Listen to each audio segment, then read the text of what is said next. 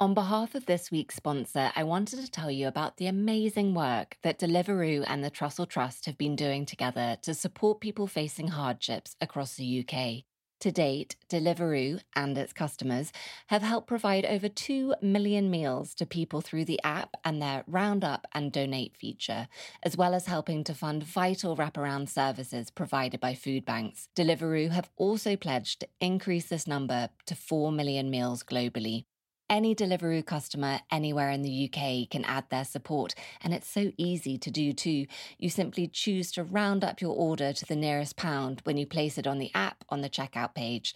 If every customer who used Deliveroo, and there are millions every month, rounded up just 10p on one order, the impact would be enormous.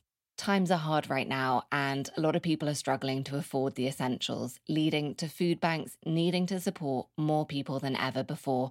So this provision of meals really is crucial to so many people.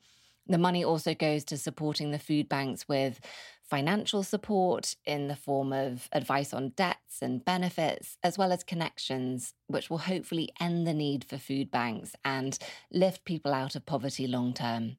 A small donation in this very simple way really can make a huge difference. If you can, consider rounding up your next order on Deliveroo. You can give as little or as much as you like. Find out more at deliveroofulllife.com. I'll pop the link in the show notes. Thank you very much to Deliveroo. Hi, I'm Margie Nomura, and welcome to the Desert Island Dishes podcast. This is the podcast where every week I ask my guests to choose their 7 desert island dishes. These range from finding out about the dish that most reminds them of their childhood, the best dish they've ever eaten, and of course, the last dish they would choose to eat before being cast off to the desert island. The question is, what would you choose as your last meal? Hi, I hope you're all very well.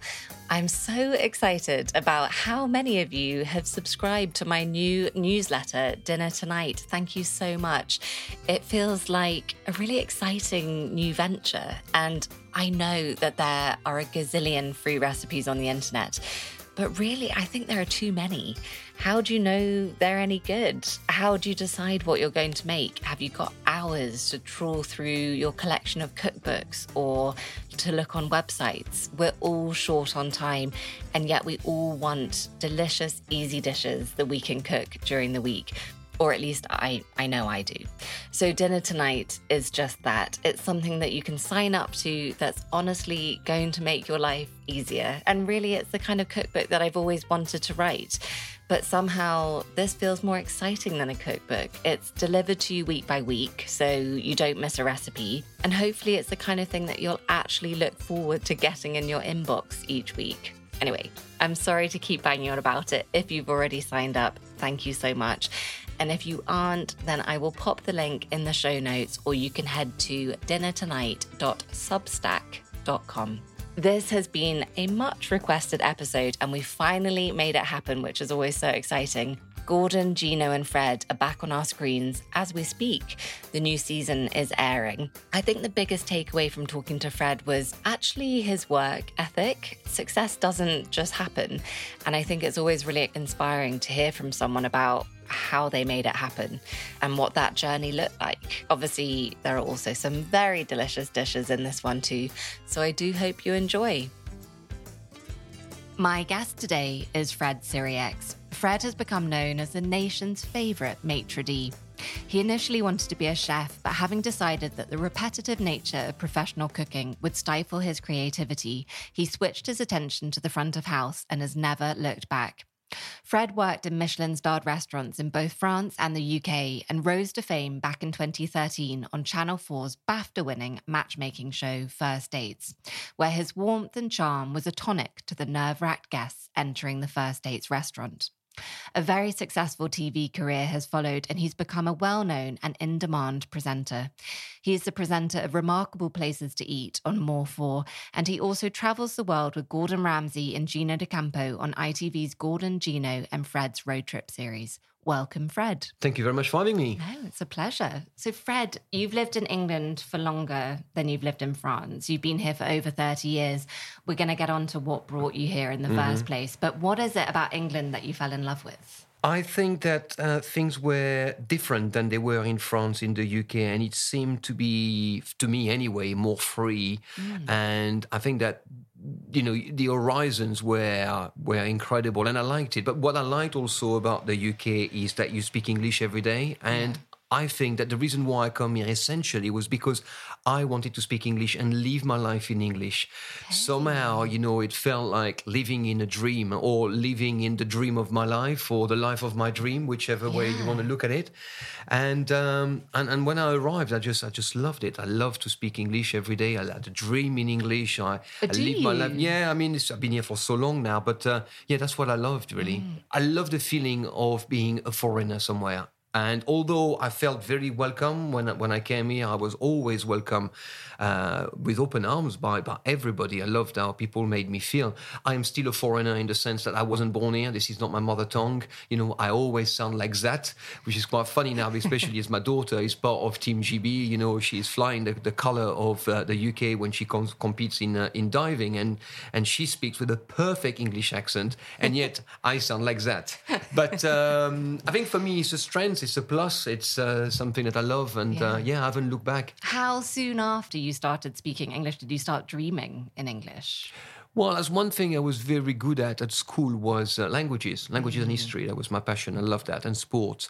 So I think fairly quickly, because I really immersed myself in the culture, in the country. I had a lot of English friends, people from Scotland or Wales, and I just immersed myself fully in the language and in the culture. Yeah, it's amazing.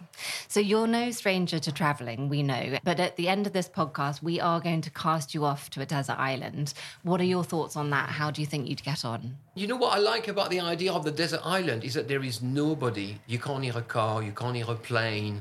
And, the silence or the sound of nature, I think that'd be lovely. Yeah, so are you quite good in your own company? Yeah, I enjoy my own company, yeah. So you won't be scrambling to get off the island? No, I don't think so, no.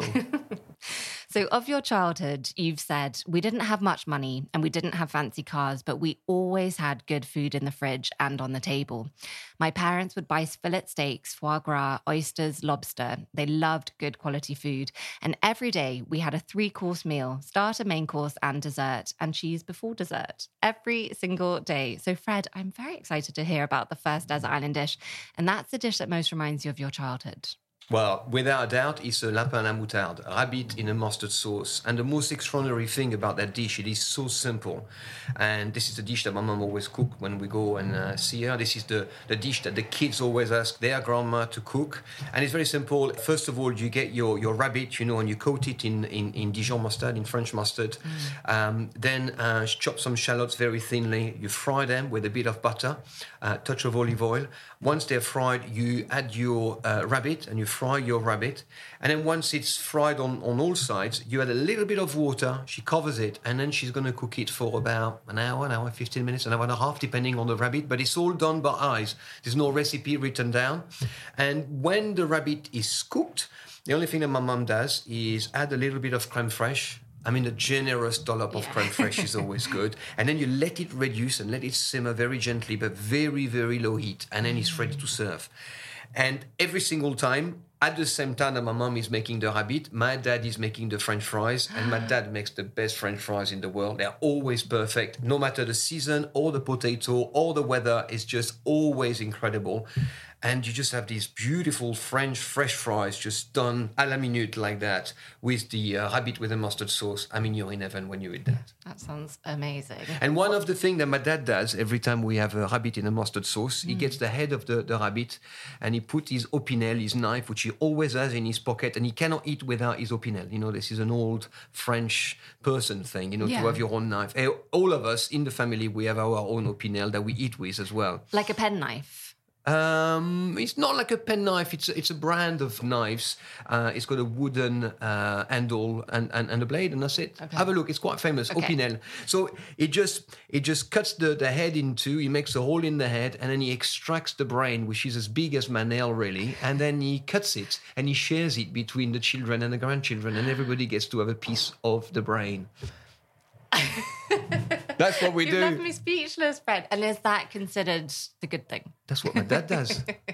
But are people fighting over the brain? Yeah, everybody has it, because you are getting the brain from dad, and that's what you do, It's a treat. and my dad never has it. And if we don't have it, he has it. He give it to us. It's That's generous, really nice. Yeah. And what's his secret to the best French fries?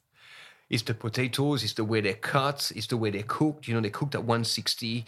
And then once they are cooked, then you just lift them up and then you bring the oil up in temperature up to 190. Okay. And then you put them down for another 5-10 minutes, depending how much potatoes you got. And then boom. It's a science. Yeah, there is a science, but it's also about the potatoes. And in fact, just before I came here, I went to buy some potatoes because tomorrow I'm having a big barbecue and I'm making French fries. And it's my favorite brand of potatoes wasn't there. And this is the cheapest potato that you can get in a bag at my local shop down the road here. Anyway, I managed to get some other potatoes, which I hope will be okay. And tomorrow we'll find out whether they are as good as my dad. So, you know what I mean? Goodness, no pressure. Yeah, because I know what good looks like. So if I don't hit the bar, then... Yeah, it's going to be embarrassing for you, Fred. That's right. So your parents were both nurses, but you say that they could both cook as well as chefs. And I think you've described how your mum could cook the entire French repertoire without having the recipes. That's an amazing backdrop for a childhood. And I read that you only ate traditional French food growing up. And I think it said that you didn't try mozzarella or kiwis or have your first Chinese until the age of 18. Having those experiences a little later, do you remember them very vividly? Only this last weekend, I went back to France. I went to see my parents. And for the first time in about 10 years, I went back to the house of my grandparents, who sadly passed away all those time ago. And my aunt also, Yvonne, who was living not too far from my grandparents where they were, in the village called Grandchaux.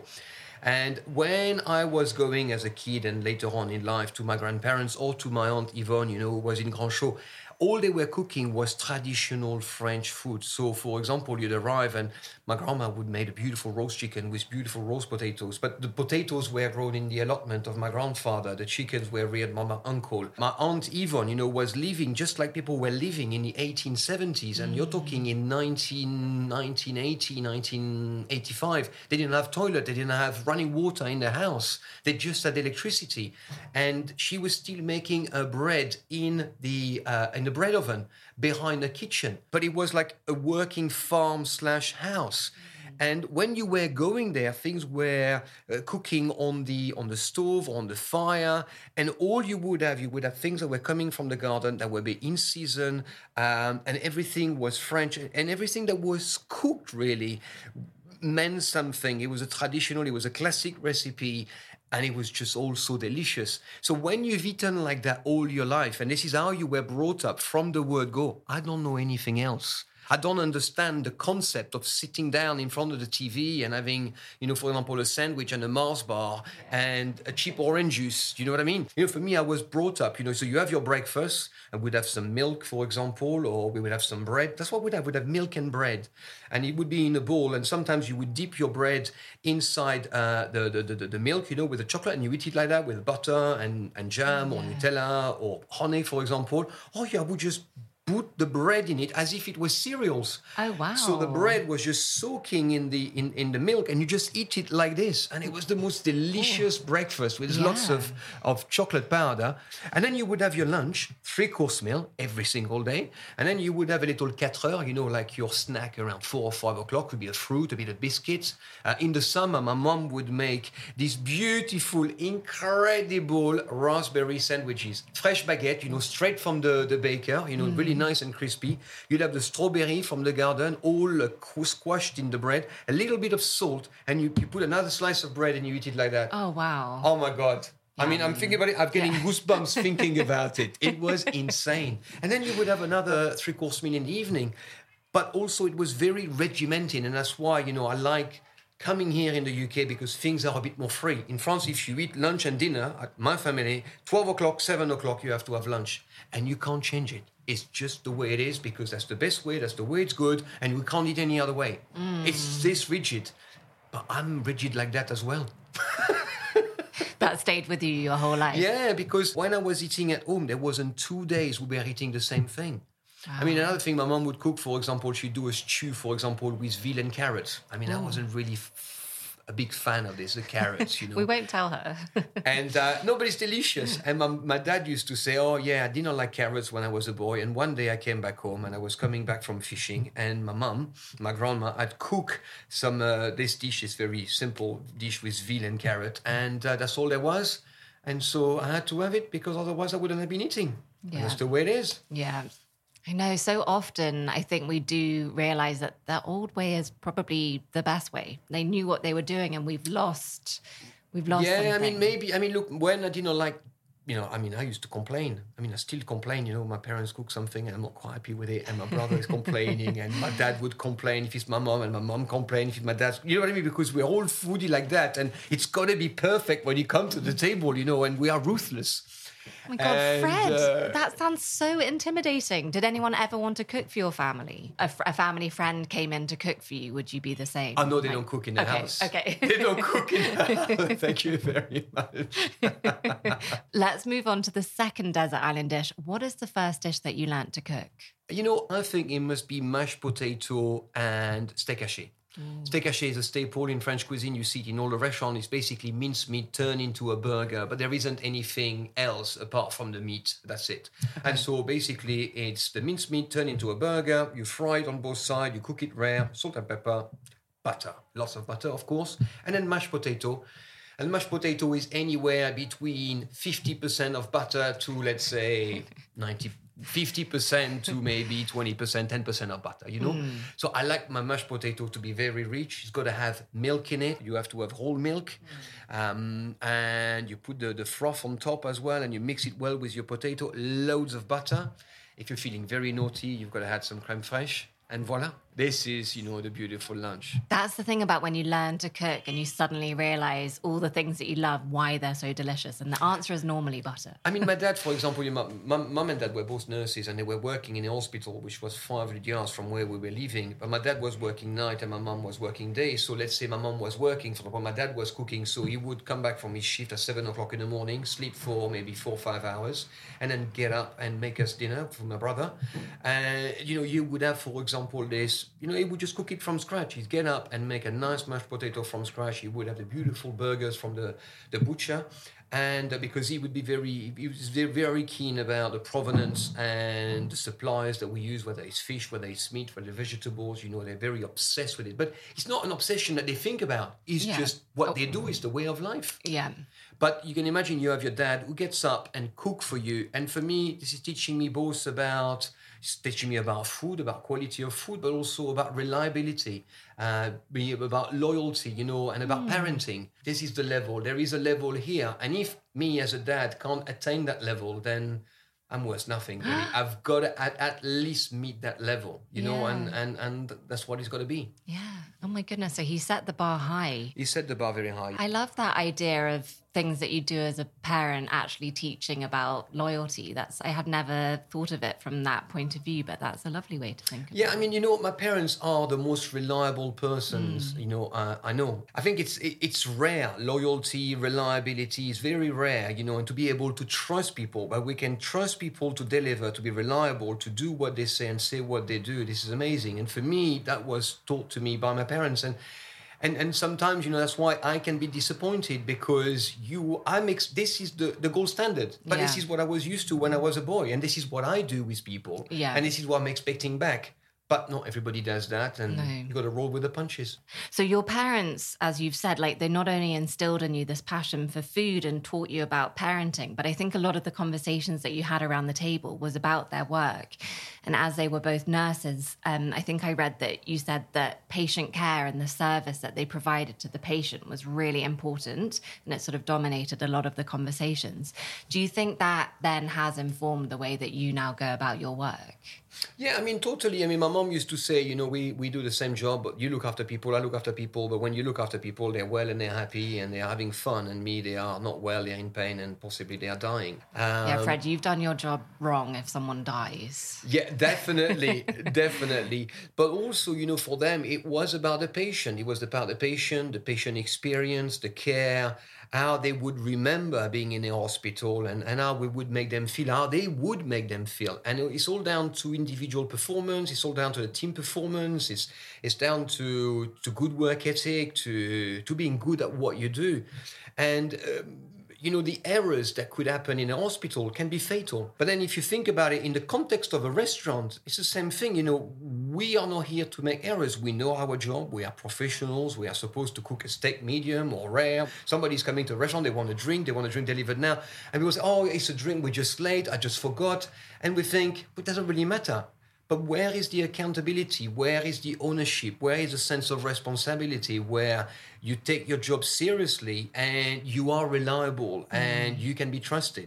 Because people come in your restaurant or they come to a hospital and they want to believe you, and it's up to us really to be on the front foot. It's up to us to be charming first, and we have to perform just like we would want people to perform if we were in their shoes. For me, that's what has been really driving me in terms of work and the way that I am with people, and the expectations I have of myself first, but also the expectations I have of others.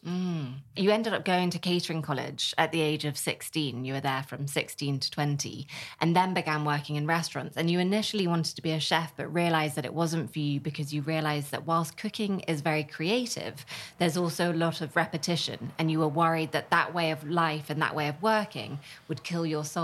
Tell me a little bit about that. You've done your research, haven't you? Wow, I'm very impressed. So, it would be boring. I mean, I loved cooking, but I was thinking ahead. I'm thinking, what I'm going to do, I'm going to be cooking somebody else's recipe. And I'm going to be cooking chicken chasseur or bœuf bourguignon forever. I don't want to do that. And I didn't see myself as this creative, wacky chef who... Maybe I was wrong because that would have evolved and I would have been there. And I just made a decision here and there. It's not for me.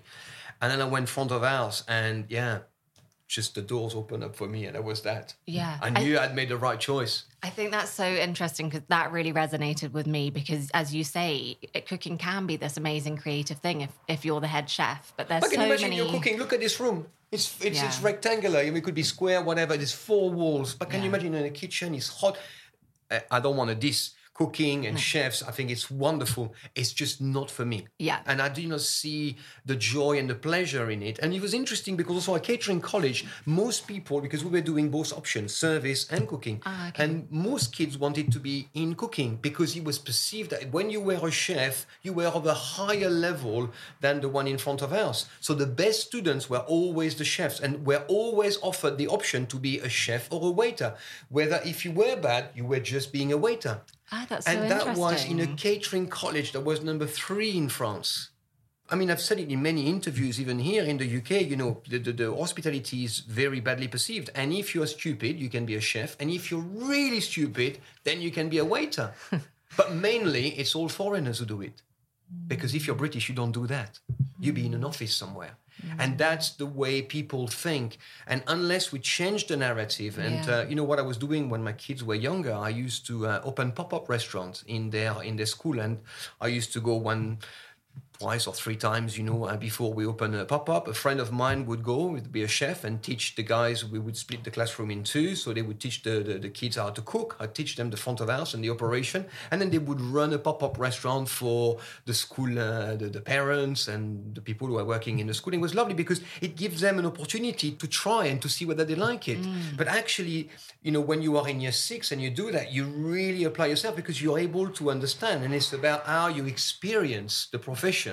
And if you give a taster to people and you make it interesting and fun, then they're more likely to enjoy it. Yeah. I mean, for me, when I decided to be in the restaurant business, my dad said, okay, you're going to go and do a placement with a friend of mine. So it took me the week before Christmas. I was working from 8 o'clock until maybe 12 or 1 o'clock in the morning for 1 week. I was 15. And and I loved it. And then we applied to a local school. I was accepted. But my mom said, no, you can't go there. You got to go to boarding, which is a school which is about 130 kilometers from home, because this is number 3 in France. And if you want to be the best, you got to be in the best school, get the best teacher. And that was the best move. Because that started everything. Because the school was amazing. The head there was running the school as if it was his own enterprise, as if it was his own company.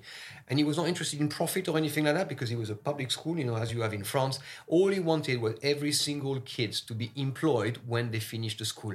And the restaurants and the hotel, you're talking about top restaurant, top hotels, they were all queuing up to get us after we finished school because we were so well trained. Wow. And That's so mission amazing. accomplished for him. And the teachers there, they were so motivated, so inspired, because this guy really was just really motivating everybody. And people were on the same page. It was all about that vision and about the objective of the school. And they were all working together towards the same objective. Yeah. God, how amazing. So it's not only your parents, but it sounds like also the combination of this incredible teacher that has really had a huge impact, I think, on the way that you've lived It's your everybody life. that you meet in life, but I think it starts really with your parents. I mean, for me, it started with my parents because they have incredible work ethic. Their values are very strong and they're very clear about what is right and what is wrong. And then when my mum said, okay, you got to work with the best, and I followed that, I followed that throughout my career, and I've only worked in the best places with the best people. And even when you work with bad people, you just have to know that they are bad, but you have to know where you stand so you don't get sidetracked by people who don't have the same values and the same principles. And because life is short. Look, I'm 51. I remember being 16 years old and starting my catering college, but suddenly it goes very, very fast. So there's no dress rehearsal. You have only one chance to make it right, and it's up to you. It's your life, and you're in control of your own thoughts. You're in control of your own destiny, and you never know what's going to happen. We're going to pause there and talk about the third desert island dish. What's the best dish you've ever eaten? I've eaten so many very, very good dishes that I can't tell you really what's the best dish I've ever eaten. I don't remember a singular instance of eating something that was just amazing. But I am always looking for amazing. Just people say, oh, you can't have amazing things every day. It's not true. You can. You can have great food every day and still appreciate and love them because they just taste so good. And that's the problem, because I'm always looking for beauty, for taste, for deliciousness, always. I mean, look, the last time I had the lapin à la moutarde and my mom cooked, it was fantastic. Because every time I just gauge it, And but I have to say she cooked it so well. It's just with water. There is no white wine, there is no stock. It's just water. Just amazing. Yeah. Also, why is rabbit so much more popular in France than it is in the UK? I mean, I think that in the UK it's more a pet. I mean, it is a pet as well for some people in France, but in France it is food. The other thing also, French rabbit is better than English rabbit. The English rabbit is a bit tough. Oh, that's interesting. When you have French rabbit, it's much softer and the flesh is much more succulent and delicious. And the way we cut the rabbit as well is different. Okay. So is it something that you try to cook at home yourself now? No, I mean, I buy rabbit here all the time. And I do? cook it, all the time. But the flesh is not as good as the French one. I mean, I have to say the French one, the thing is, I get it from my uncle. And my mom, when she wants to do a rabbit, she calls my uncle. He killed the rabbit. The next day she goes and get the rabbit and then she cook it. So this is how it works. We need your uncle's number if we want a really good rabbit. So from the get-go, as soon as you made the decision to be front of house, you say that you wanted to be the very best waiter in town, and that can come at a price because you always have to be the first in, you always have to be the first out. Do you think you have made sacrifices along the way in your career to get to where you are? Yeah, of course you make sacrifices, but it's just the way it is. I think that if you want something, if you want to succeed, if you want to be good, and if you want to leave something behind, if you want to achieve something, then you need to work hard. I mean, there's a lot of questions at the moment about life balance and what it means and this and that. I think it's all rubbish. There's no such thing as life balance. It's either you work or you don't work. Either you want to do a good job or you don't. And it takes the same amount of time to do a good job than it takes to do a bad one. Yeah. But I've been reflecting, in fact, about my own career and whether I could have achieved what I've achieved by working less, going to the pub more, or things like this. And I don't think I could have. Because if you want really to have quality, you're talking about a restaurant here, where the people for lunch and people for dinner today, tomorrow, the day after are going to have the same experience and they're going to think it's just as good as the last time they came. Somebody has got to do the work. Yeah. Because it's not just you, it's about a team of people, And the last restaurant I was running, we had about 100 staff. So 100 people working together towards a common goal, to create an amazing experience for these guests. Everybody has to know what it means, People come from all sorts of walks of life in the industry, whether they come from France or from Italy, from abroad, whether they have been educated and taught about catering and restaurants. But everybody has to come and work towards the same vision in one restaurant. How do you do that? And the only way to do that is by being there, being present, and leading from the front and by example and teaching people. So, I'm not sure that I could have done it any other way. I mean, the other day I was talking to my daughter. As you know, Yes. she's a champion diver. She is the third best diver in the world. She's European champion, Commonwealth champion, junior world champion. I don't get bored to talk about her and to talk about achievement and listing them, by the way. But Andrea has been diving like this since she's 8 years old, doing competition when she was 12 years old, 13 years old, being the British champion at 15, barely 15.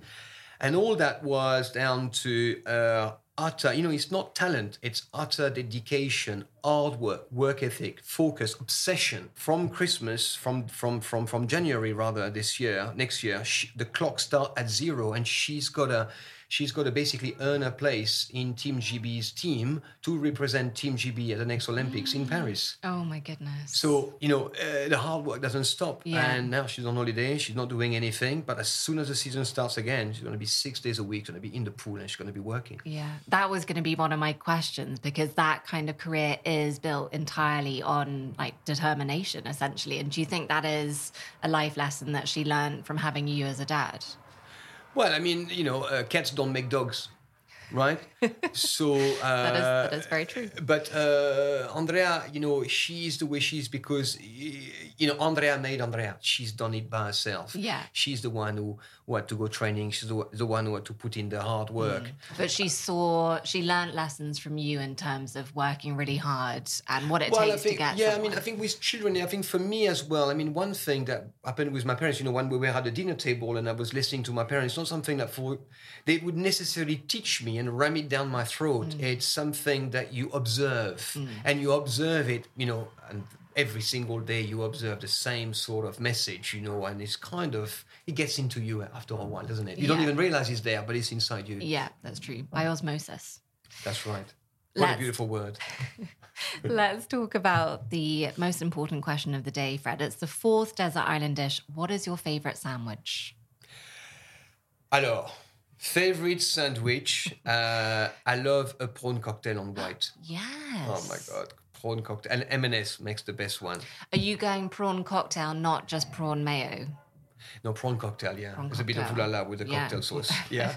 With white bread, though. I know we shouldn't be eating white bread, but hey. Oh, so good. Yeah, that's nice. Yeah, that is good. Sometimes I add a little bit of pepper when I'm feeling a bit exotic. That is exotic. And do you eat a lot of sandwiches, Fred? Yeah, I mean, when you're on the go, sometimes, you're on a shoot, sometimes you're on the road, there's nothing you can do. You're abroad, you're working, you've got to just fill your hole, So, yeah. The most beautiful way of expressing that. So when you came to the UK in 1992, I think you came for the opportunity to work at Le Tante Claire, which was one of the best restaurants. And you say that you wanted to learn English and it was a one-way ticket. Had you ever been to London before?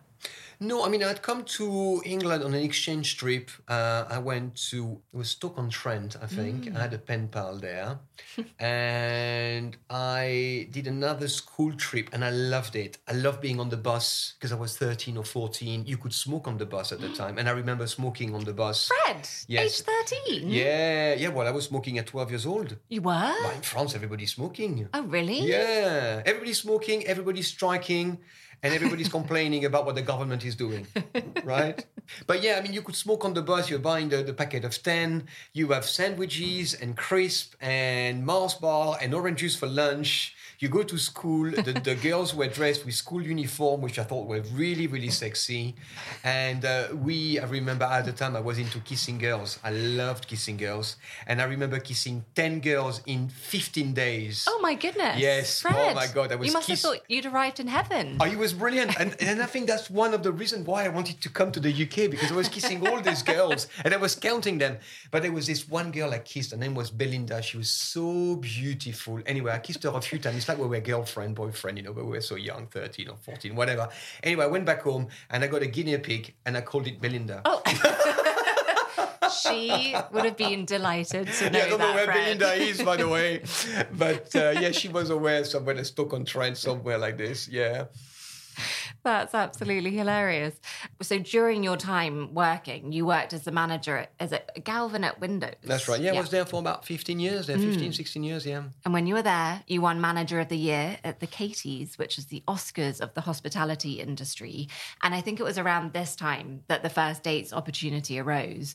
You were approached by the producer, I believe, and at first you were hesitant. Tell us a little bit about how that all happened. Yeah, I mean, I wanted to do television because I had done television before, and that was down to the charity work I had been doing over the years, basically starting a charity to help disadvantaged kids get into training, education, full-time employment within hospitality, within front of house. And that kind of led to the service program I did with Michel Roux. And then I really liked the TV, so I pursued it.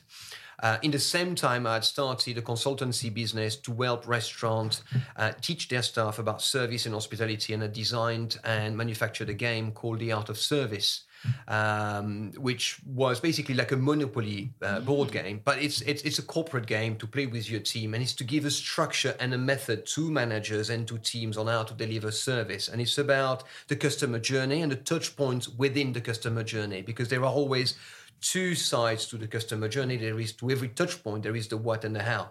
What you do and how you do it. So, for example, if you go to a restaurant, you meet and greet. So that's what you do. How you do it, you got to see, smile, say hello to people before they see, smile, say hello to you. It's up to you to be on the front foot. So it's quite simple in terms of language. Yeah. But I think it's necessary to have that kind of language because not everybody studied catering and restaurant like me for 4 years and had the background. So you need to bring it up to people. So I was working all hours, whether it was the weekend or during my holidays. I was working during the week, working in the evening, putting my game together, looking for manufacturers and all this, distributors to sell it and all that. In the same time, working weekends and consulting during my holidays. And then First Dates came, and as much as I was interested, I wasn't desperate to be on television, but also being on television and being on the wrong show. And I'm very conscious that sometimes television can be a double-edged sword. And I wanted to make sure that the show was good. And that I could look at it and I can just show my kids and say, look, this is what I've been doing. You can be proud of your dad. And so that's what I wanted to do. So I needed to just make sure that the show was what I thought it was. So there was a lot of conversations, a lot of thinking. But then once you've met everybody and everybody explained to you what they want to do and how they want to do it, and everything corroborates between the producers and the channel and all that, I said, okay, let's go, let's do it. Because at the end of the day, I'm running a restaurant. The only difference with this restaurant is that people come for one reason only. They want to date the other person in front of them. And Fred, what is the secret? Why are they so good at matching? Because we care. We really, really care. So if you put in an application and you see, I want X, Y, and Z, we're going to give you X, Y, and Z. Yeah. You may say, I want X, Y, and Z and blue. And you go, oh, no, but X, Y, and Z. We register. We read between the lines. And in the last series, what we just filmed, actually, was a 10 years anniversary series. I mean, it was just incredible because we moved to Bath. It was a beautiful city. It's historic. It dates back from the Roman. It's beautiful. It's old stone. It's just stunning. And the weather was beautiful, which helped. And we're in a beautiful venue. But I don't know what happened. There is something, I think maybe in Bath, it was a 10 years anniversary series. And I think it just gave us all a boost. It was very special. I mean, I can't tell you how... As much as it was the same, it was so different from all the other series. But this time, for example, when there was a daters who was saying, okay, I want X, Y, and Z, and there was X, Y, and Z. I said, look, you wanted X, Y, and Z. This is what you got. So what do you want? Can you tell us? Because otherwise we don't know what to do here. So can you give it a chance? Not telling people off, but this just, let's be real here. Let's talk about what you want. Why are you here? Because we're not here to play a game. You come here for a reason. You trust us, and we do our job well. But now you got to play your part here. If you got a cold feet, let's just talk about you having cold feet and the reason why you got cold feet. Yeah. People are just worried about it. Or maybe it's a case of, oh, yeah, okay, I like that, but maybe I could get something better. Yeah. And then you think about all the various options. It's never perfect. Forget about perfection. You just have to accept and compromise. But do you think that's a modern day result of all the apps and stuff that people constantly think? Yeah, because, you have all this choice, on the app. And if you don't like this, you can swipe and da-da-da-da-da. And, I mean, we're all the same. You can look in the street. You can look, he goes, oh my God, this guy is beautiful, this one is beautiful, this one is beautiful, this one is beautiful. And then, which one do you like? You see what I mean? Yeah. Where's you can Belinda? like them all, but you can't have them all today. Do you feel quite invested in the couples? Very. Yeah. Totally invested, Yeah. This is the pleasure for me, is to meet the daters. You meet one dater, you meet the second dater, and then it's about their date. And it's about what I can do. Sometimes what I can do is doing nothing. Yeah. That's all I do. And that's doing something. Another time, I'm much more involved, speaking to one, speaking to another, speaking to both. It's about creating an atmosphere at the table, maybe also, making it a bit more light and fun and just relaxing people so that they can just feel good about themselves and be able to open themselves up and be vulnerable, show themselves up for who they are and what they are. Yeah. I think it's the only show that I watch where I'm like grinning so much the entire program that my cheeks hurt at the end. It's like, a beautiful show, yeah. We're on to the 5th desert island dish. What's the dish you eat the most often? I mean, right now it's the summer, and I have to say it's barbecue. Ooh, yeah. I'm doing a lot of barbecues. I've just done my shopping. I've got some sweet corn I'm going to do on the barbie.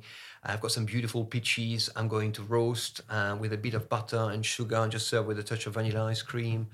I do some beautiful chicken skewers, which I marinate with all sorts of things, with lemon, with jerk spices, with ras al hanout or whatever, and just put them on the barbie. I love that in the summer. I'm the king of the barbecue. Yeah. Well, that's what I think. Your self-appointed title. Yes, the title is being disputed by my dad and I, but there you go. Do you do all of the cooking at home? Yeah. Yeah. Fruitcake can't cook. Yeah. Oh, really? No, she's very funny, but she can't cook and she can't Fruitcake. dance. Oh. No, but she's funny. Okay. Oh. So we get on well. And you said that she's a walking stomach. Yes. Yeah. Oh, yeah, she is. Yeah. That's ideal. Yeah, perfect. Yeah. Perfect for me. But she's good at cleaning.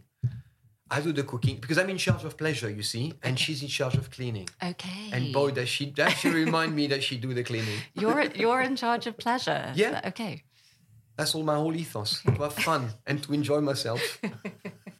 When asked about your greatest achievement, you said it was The Right Course, which is a charity that you co-founded to transform prison canteens into training restaurants, which is such an amazing thing. Can you tell us, how did you first get into that area? The Right Course is something that I started because I started a charity before that. And as a result of that charity, I met a lot of people within the MOJ, probation office, police and all that. So I was visiting prison and I visited ISIS, which is in Thamesmead.